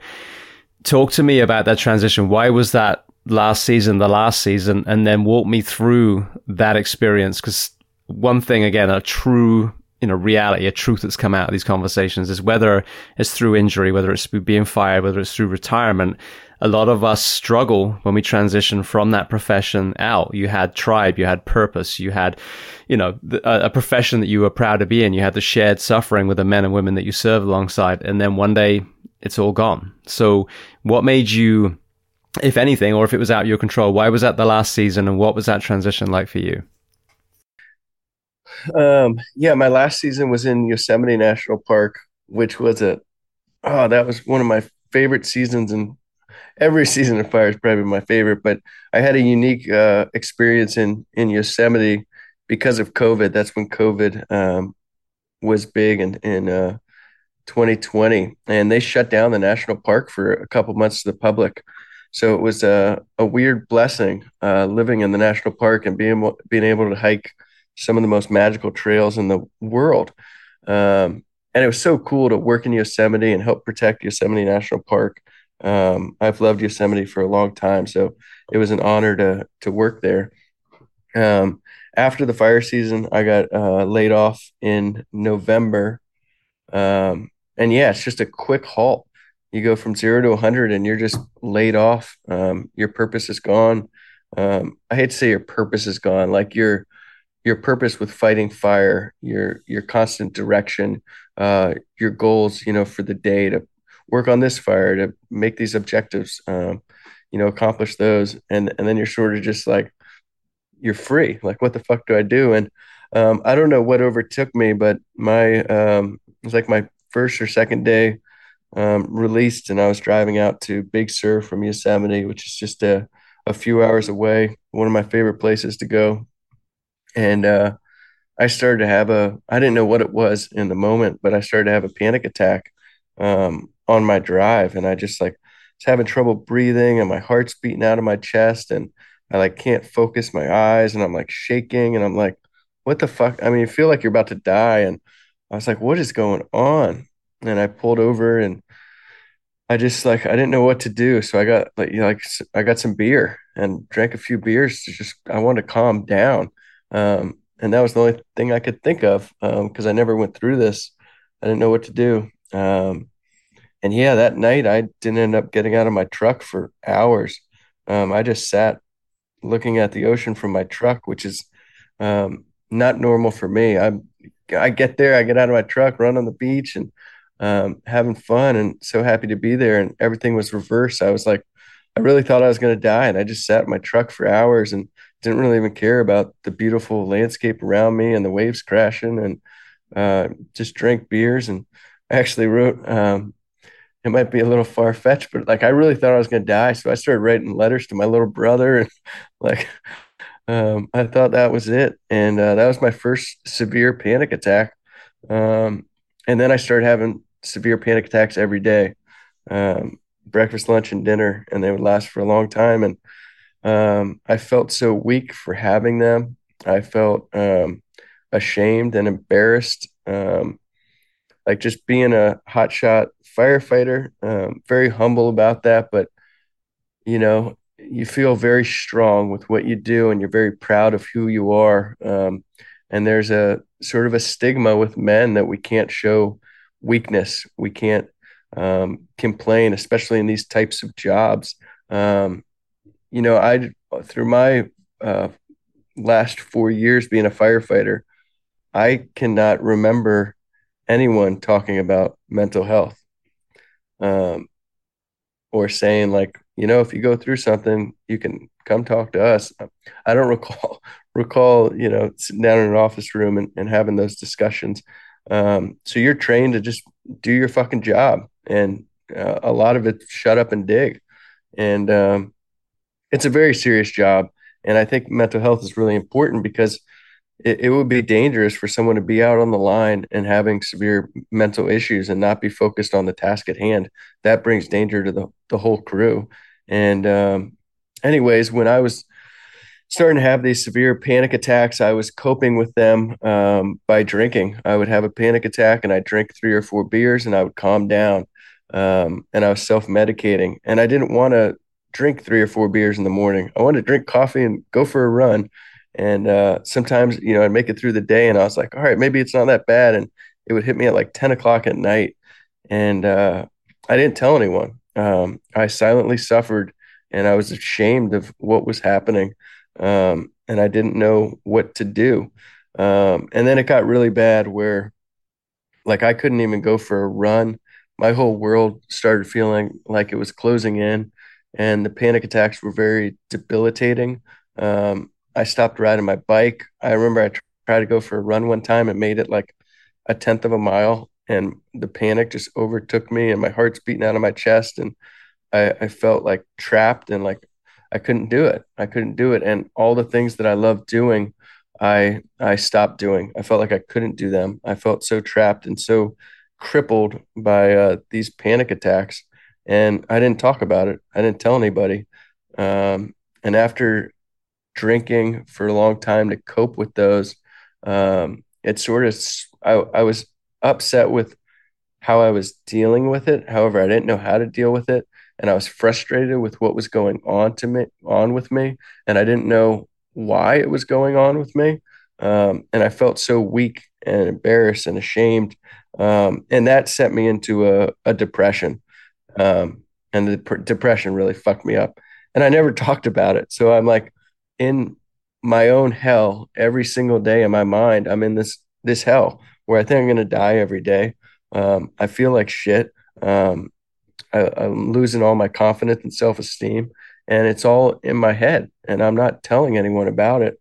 Um, and yeah, I just suffered in this dark shithole for about a year. And it got worse and worse and worse. I finally did go to a doctor because I was sick of feeling that way. And I drank a few beers before I went to the doctor because it was my first time talking about it and I didn't feel comfortable talking about it. Um, I felt like a pussy in that moment at that time. I felt so weak. So I had a few beers, went to the doctor, told them how I was feeling. They told me that I was an alcoholic, gave me some AA pamphlets, and sent me on my way. So that didn't work, which made me not want to talk about it at all because I was not an alcoholic. I was drinking to calm down because that was the only tool I had, and it was the only thing that helped. And yeah, for that year, the only safe place that I had, James, was sleep. I love sleeping because it was the only time I was away from this mental hell. Every hour I was awake. If I wasn't having a panic attack or feeling really depressed, I I would think about it, and it was just a matter of when's it going to happen today? Is it going to happen in an hour? When's it going to happen? I know it's going to happen. And that was definitely part of my issue was I was anticipating it happening. I was like breathing so much life into this as well. And then finally, I thought I got some help with the next doctor I went to, but they ended up just throwing pills at me, which made things extremely worse. None of the medicine worked for me. I don't want to discourage people from going down that route, but I do recommend you stay very cautious down that route. You know yourself better than anyone else. And some pills work magic for some, and for others are totally opposite. So none of the medicine worked for me. And after a year of living in this hell, I almost killed myself twice in 1 week. I just wanted to end this suffering that was going on in my head. And that was the darkest place I ever got to in my life. Well, firstly, thank you for sharing your story. And it aligns with what we talked about early with the ranch experience that you had with the Rangers and, the drug addict that gets thrown into prison. I've heard so many horror stories of people going to the wrong counselor, and the EAP is usually the Russian roulette. And the right person can change a life, absolutely change a life, but the wrong person can contribute to someone taking their own life. I think what was powerful, and please correct me if I'm wrong, when I read this part of the book, you touched on the fact that you were going to drive into a bridge or whatever it ends up being. And you said, if I'd had a gun, I wouldn't be writing this book right now. I think that's an important thing. I mean, the moment there's any sort of violence with a weapon, the two sides, separate like the Red Sea, and then they hurl rocks at each other. I think a lesser known fact is that there are more people that kill themselves with a gun in the US than kill other people with a gun. Now, I'm not saying we need to get rid of all guns. I have a gun in my safe right now. However, it is part of the entire conversation. If you are starting to struggle, alcohol and a firearm seem to be the perfect storm for being able to take your own life. And unlike Kevin Hines, who had on the show, who jumped off the Golden Gate Bridge, that had that fall to go, what the fuck did I just do? And then ultimately survive, the squeeze of a trigger, you don't even get that. You don't even get time to regret it. So I just wanted to kind of highlight that. I'd love for you to elaborate, because the firearm is someone could argue a necessity in America in 2022 with all the crime and violence that we have, but it can also be a very, very easy way of making the wrong decision at that moment, especially under the influence.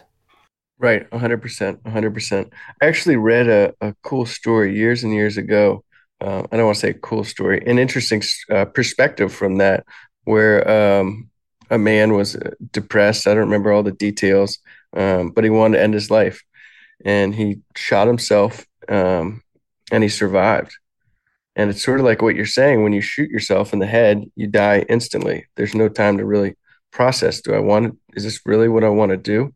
Um, and then he survived, he's in a coma or whatever, and gets out of the hospital, and he never thought of that ever again. Well, at least up to that point, that wherever he was telling the story. And he regretted it. And that's the problem. You have a gun, you pull that trigger, you can't regret it because you're dead. But yeah, I was ready to end my life, in any means capable, and I would have pulled a trigger, in that moment. I definitely would have. It would have been easy. It would have been quick. It's also the most selfish fucking thing you can do.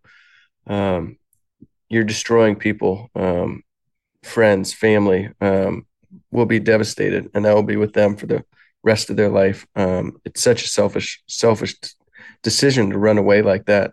Um, what happened to me? Oh, it was just a rough week. I'd sit in the dark and fucking drink, and I didn't want to be alive, and I kept thinking about it.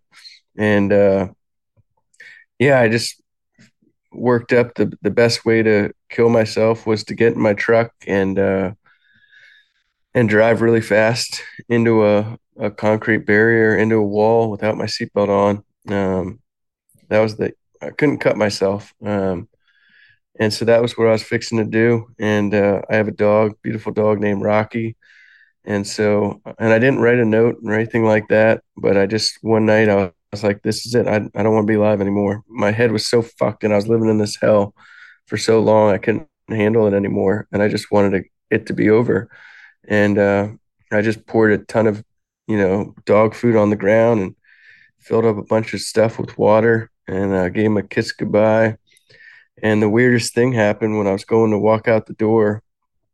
I, car keys in hand, and I'm turning the knob on my door to walk outside, and it was like an angel came down from heaven, and I almost feel my dad's hand on my shoulder, and I just close my eyes, and I hear my dad in my head. He says, "You never give up, son. You never give up." It was like this angel came down, and I closed the door, and I didn't kill myself because of what happened in that moment. And yeah, it was a miracle. It was a true miracle. Well, I'd love to get your perspective on something. You talked about suicide being selfish, and I think to a healthy brain from the outside looking in, it does appear so. That being said, with all these conversations I've had, another person I had on, Emma Benoit, was a high school student in Louisiana who shot herself and survived. So now she's an amazing mental health advocate. But again, another thing about regret. But so many of these people I had on that came close and were stopped by a phone call, a friend that interacted right before, was at that moment. And now you think about the compounding elements of, childhood trauma, sleep deprivation, and, TBI, and all these things that kind of create this perfect storm, is at that moment, their brain is so miswired, it's so broken, that they felt that by taking their own life, it would benefit their family. So it wasn't a selfish act, it was a selfless act. And someone recently pointed out as well, not only do you have that miswiring, we also come from a profession where we've already taken an oath to put other people's lives ahead of our own. So now you've kind of amplified that, sense of service. All right, I'm a burden to my family. I'm, an absolute shit show, that I scare my children. My wife hates me now.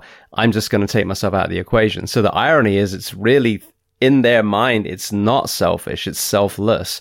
But what people, I think, struggle to understand is that brain is so broken by that point.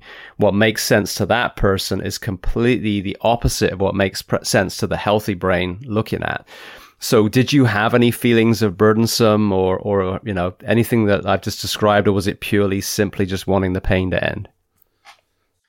It was simply just wanting the pain to end. Yeah, and it kind of like scares me to think about it. well, it doesn't scare me.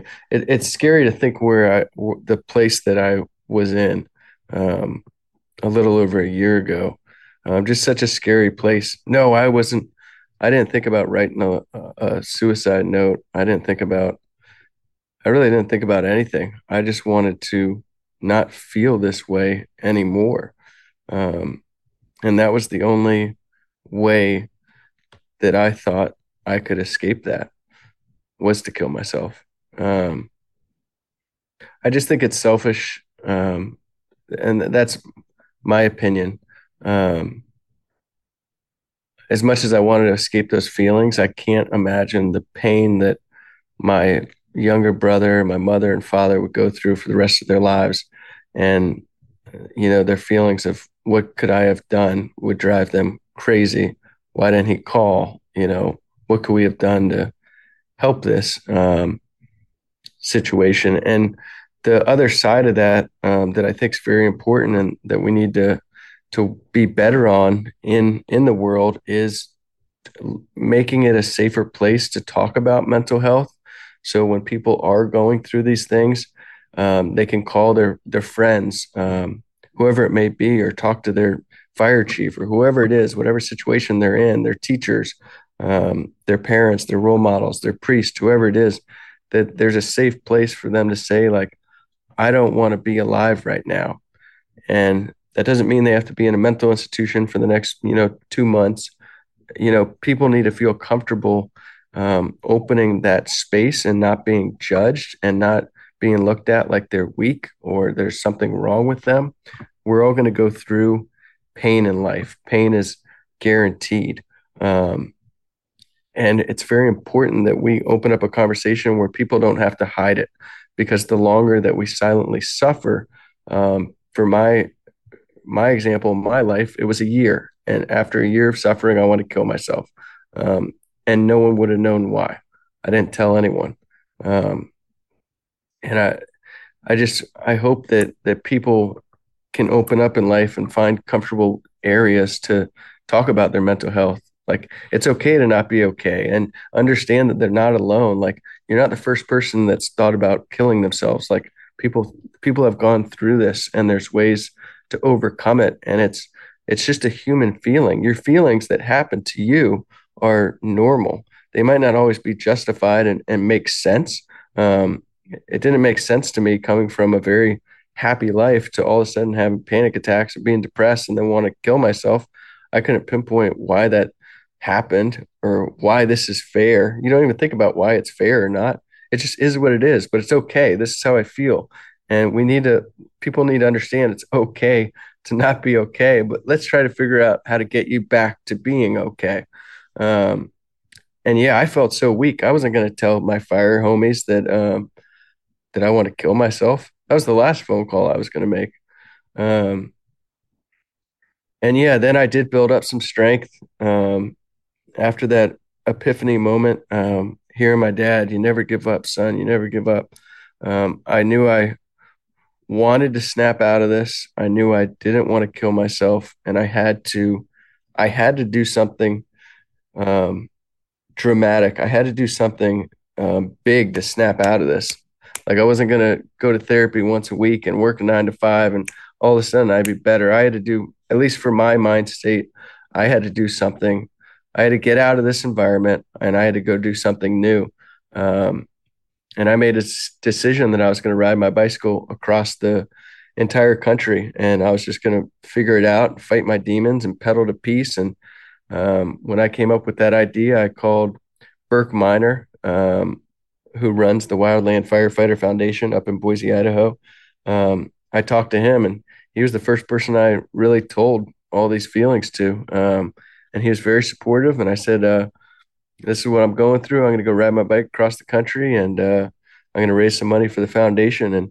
And he was super supportive and listened to me and talked to me. And I had a bunch of support from them. And next thing you knew it, I was like, fuck this. I'm leaving this behind me. I got my dog and I got my bike, took the train from Salt Lake City and out to San Francisco, and started riding my bike from San Francisco, California to St. Augustine, Florida. Well, you ended up literally not even 2 hours north of me, just south of St. Augustine. Beautiful place, one of my favorite beaches on the planet. Really? Yeah. And you talked about your dog, Rocky. So as you progress through this journey, which obviously the book, details beautifully, you start to see the brother and sisterhood that is the fire service kind of unwrap as you progress, from west to east. So kind of, if you wouldn't mind elaborate, what was some of the highs of this incredible journey that I took 5 days in a car to do twice. So I can't imagine walking it or running it or on a bike, excuse me. But yeah, so what were some of the highs and what were some of the lows of this kind of crucible that you're giving yourself? Right. Yeah, it was, so going into the bike ride, I mean, I went in like right after I was in the darkest place of my life and having panic attacks every day and depressed. And when I started riding my bike, it was almost like, well, I had a purpose now. I had a reborn purpose. So when I started riding my bike, I had three goals. My first goal was to find some clarity in my own mind, to find peace and to fight my demons and overcome them.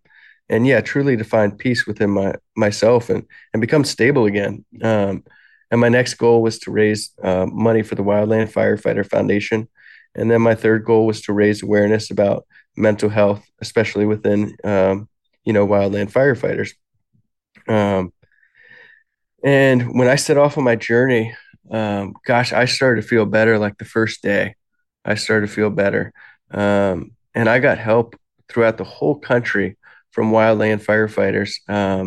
It started in California. I got a phone call from a guy that was working for the National Foundation Firefighters Association. I'm messing that up, something like that. And he used to be a firefighter. Now he does more of the legislative side, but his son's a hotshot.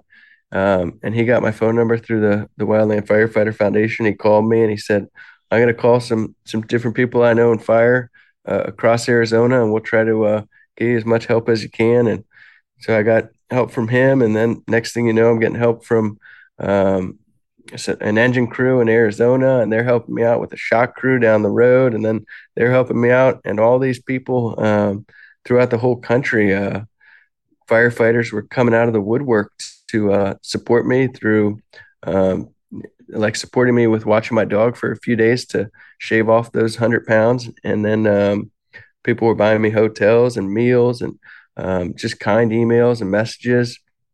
It was magical to see firefighters from California through Arizona, New Mexico, all across Texas, Louisiana, Mississippi, Alabama, and all throughout Florida. Firefighters, that brotherhood is so fucking strong. And it was just a beautiful way to see it when I was going through my mental struggles and I was trying to fight my demons. Everyone was there for me. And it took me being vulnerable and being real and just being like, I'm fucked up. I'm going to go try to figure this out. And I'm living, with everything on my shoulder. I'm open heart, and everyone knew what I was going through. And they didn't respond like in my mind. I thought everyone's going to be like, you're a pussy. You know what I mean? Like, get over it. And it was the opposite. Everyone was supportive. Everyone came together and helped me out and helped me reach my goals. And assisted, supported me along my bike ride. And so many people played a part in bringing me back to life on that ride. As for highs, there was something so special when I was on like a 50 or 60 mile stretch of highway with no services. And, it's just me and the dog, or sometimes just me riding my bike. And, everything goes through your mind. You're forced to think about all these feelings. And I was sort of like shedding layers. But when something came and, tried to knock me down and I'm in the middle of nowhere on my bike, there was no escape. I couldn't go get drunk. I couldn't go to the bar. I couldn't call a friend. Like, it was just me and my emotions and how I dealt with them. And I pedaled through them and I fought through them. And over time, I became stronger and I shed so many of those layers of depression and my panic. And I built up new layers of confidence and strength and, better tools mentally. And I really felt a breakthrough about 1,800 miles in to my bike ride, I broke through something. It was one of the most beautiful days on my ride. I was coming into Alpine, Texas, and there's these beautiful mountains, and there was this incredible sunset. And I got to the top of this big hill. It was like a 103-mile day, and I was 100 miles in, last 3 miles going downhill into town. And I'm watching this sunset, and I just remember like tears coming off my face, and I'm just in awe of the beauty around me. And in that moment, I felt like I just shed all my demons. I like overcame, I fucking crushed them, and I felt reborn. And I rode into town with a big smile on my face, and I still had 2,000 miles to go, but for the rest of the trip, I was super happy. And then my dad came out for 10 days and rode as a support vehicle with me, and carried Rocky across the state of Texas. And that was a great bonding experience for us. And having my superhero with me there was so important in my healing too. Very special to share that with him. But that bike trip, it was challenging, but it saved my life. Putting myself, the first step is like accepting. So I'm fucked up. I had to be like, I'm fucked up, and I got to get the fuck out of here. And then you got to tell that to someone else. And then I did that. I told that to someone else. I called the Wildland Firefighter Foundation. I was like, I'm fucked up. I'm going to go do something about it. I got off the couch, and I'm going to go ride my bike across the country. And then I was vocal about it. And that started my healing process and my forgiveness process. Like, I had to forgive myself for what I went through. And I had to understand, I might not understand why I went through it. But I did. And that I can heal from this. I can become better. Because I was better for 34 years before this. And I had to, heal and understand, respect, and forgive what I went through, and deal with it. And then, a big part of me thinks that, believes that I went through this so I could better understand it. Like, even when I worked as a wilderness therapy instructor, I did look at, young adults and teenagers when they had depression issues or panic, anxiety issues. On some of those issues, I did think it was a weakness at that point. I did not understand it. And in order to be empathetic with someone, to truly be there with them, if you don't understand something, it's impossible, and part of me believes that I went through my panic disorder and my deep depression and almost taking my life so I could understand it better. And so now I can help others through that, and I can be more empathetic and more compassionate. I can help others, which a big part of helping people through, those rough patches in life, is listening, just listening. Because, no one's going to really talk me off this fucking bridge, but, just me talking about it for a couple hours, I might just talk myself off the bridge, and thanks for sitting down and listening to this shit. It's nice just to listen, is the key for someone going through a tough time. That's really what they want. And it's hard for people to get there. I wasn't going to talk. I didn't want to talk to anybody. And, I wish I would have. But that's how it goes. They want someone to listen. That's how you can help the most. And then support them. And not everyone's going to wake up one day out of a depression and suicidal thoughts and start running, marathons the next month. So, it's the little steps that make the big steps, and you got to start somewhere. Absolutely. Well, as we mentioned, the book details, the entire journey that you went on. Before you set off, you had this perception that everyone else was fine, everyone else was tough, and you were alone and you were being a pussy. What I've seen from so many of the guests is once they got to the point where they could start telling their story, people came out the woodwork and they were like, well, fuck me. Everyone's going through some shit. I thought everyone was fine. And we, as first responders, are great at putting that mask up. If I show up to a structure fire and I'm like, oh my God, it's so hot, it's not going to work. We got to have this mask. If I could pull up on a horrendous traffic accident, it's the same. But before and after is when I need to be vulnerable. Did you have any kind of aha moments, whether it was the journey itself or after the journey, or maybe even after the book came out, where you realize, wow, there's so many more people hurting than I thought? Yes. Oh, I had so many of those moments. So many to the point that I was like, I think everyone's fucked. I I agree. think the whole world's fucking depressed. On when I started on my bike ride, I'd post videos on social media, talking about what I went through and talking about my bike ride and stuff. And I was blown away by the messages that I would receive from complete strangers, from people, war vets, from other firefighters, smoke jumpers, hot shots, fucking Navy SEALs, saying that they were or have going through the same thing, and they haven't told anyone, and just thanking me for talking about it out loud on a public platform. And so many touching messages from people that were like, you know what, I'm going to go talk to my wife today, and I'm going to stop drinking, whatever it was. I've been bombarded by tons of those messages, and I try to respond to all of them as much as I can. And then I realized, like, you're a product of your environment, but also like what you put out opens up so much. Like the energy you put out opens out like the energy that's going to come back in. And when I was writing my book after my bike ride, I started writing my book, and I was blown away. I'd go take my dog Rocky to the dog park, and people would ask, what are you doing? And I tell them about my book and my bike trip and stuff like that. And gosh, it was like everyone I met was depressed or had like panic attacks. It was wild because I opened up that door, because I was vulnerable. Like they accepted it was okay for them to be vulnerable. So I noticed a lot of people are going through a lot of things, and they all wear a mask. I think a lot of people are suffering silently because that conversation isn't open.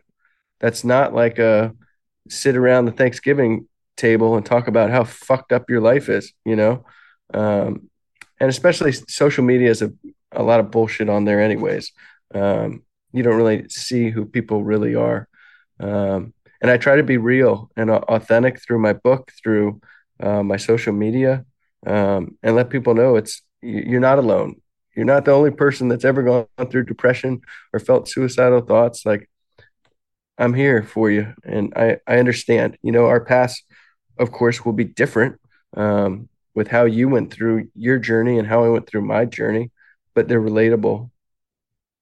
And I think it's like everybody has their pain, and we all disguise it in different ways.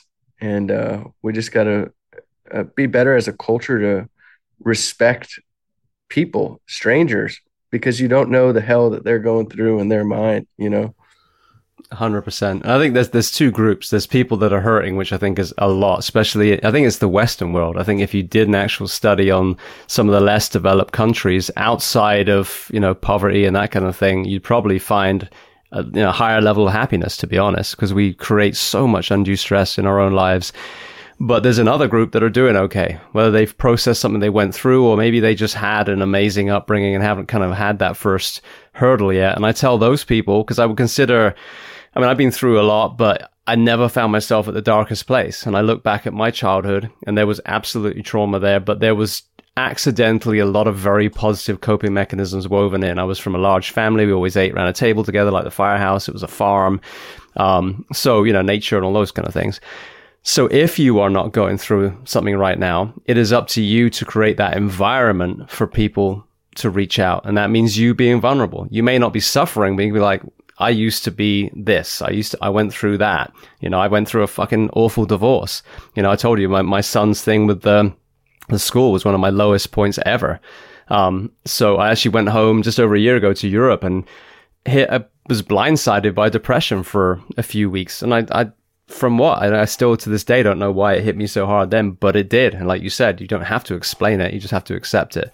So starting the conversation with some of these things and being vulnerable and not buying into this fucking bullshit, you know, rub some dirt in it, John Wayne, fucking wanky, you know, 1980s masculinity, but actually being a real man. If you want to see a real man, watch the Band of Brothers and listen to the real soldiers talking at the beginning of the end while they're in tears. That's a real man. Then if we can bring that into the fray, I think we're going to save so many lives. So many. I totally agree. Well, yeah, and it takes understanding, like, to be tough is to be fragile. Like, it's tough to talk about your feelings. And that's why it takes being fragile to make you tough. Anyone could sit around and do some badass shit, but are you going to tell us how you really feel? And it's important to, just opening up that conversation is huge. And I feel like, especially in the fire community needs to do a lot better.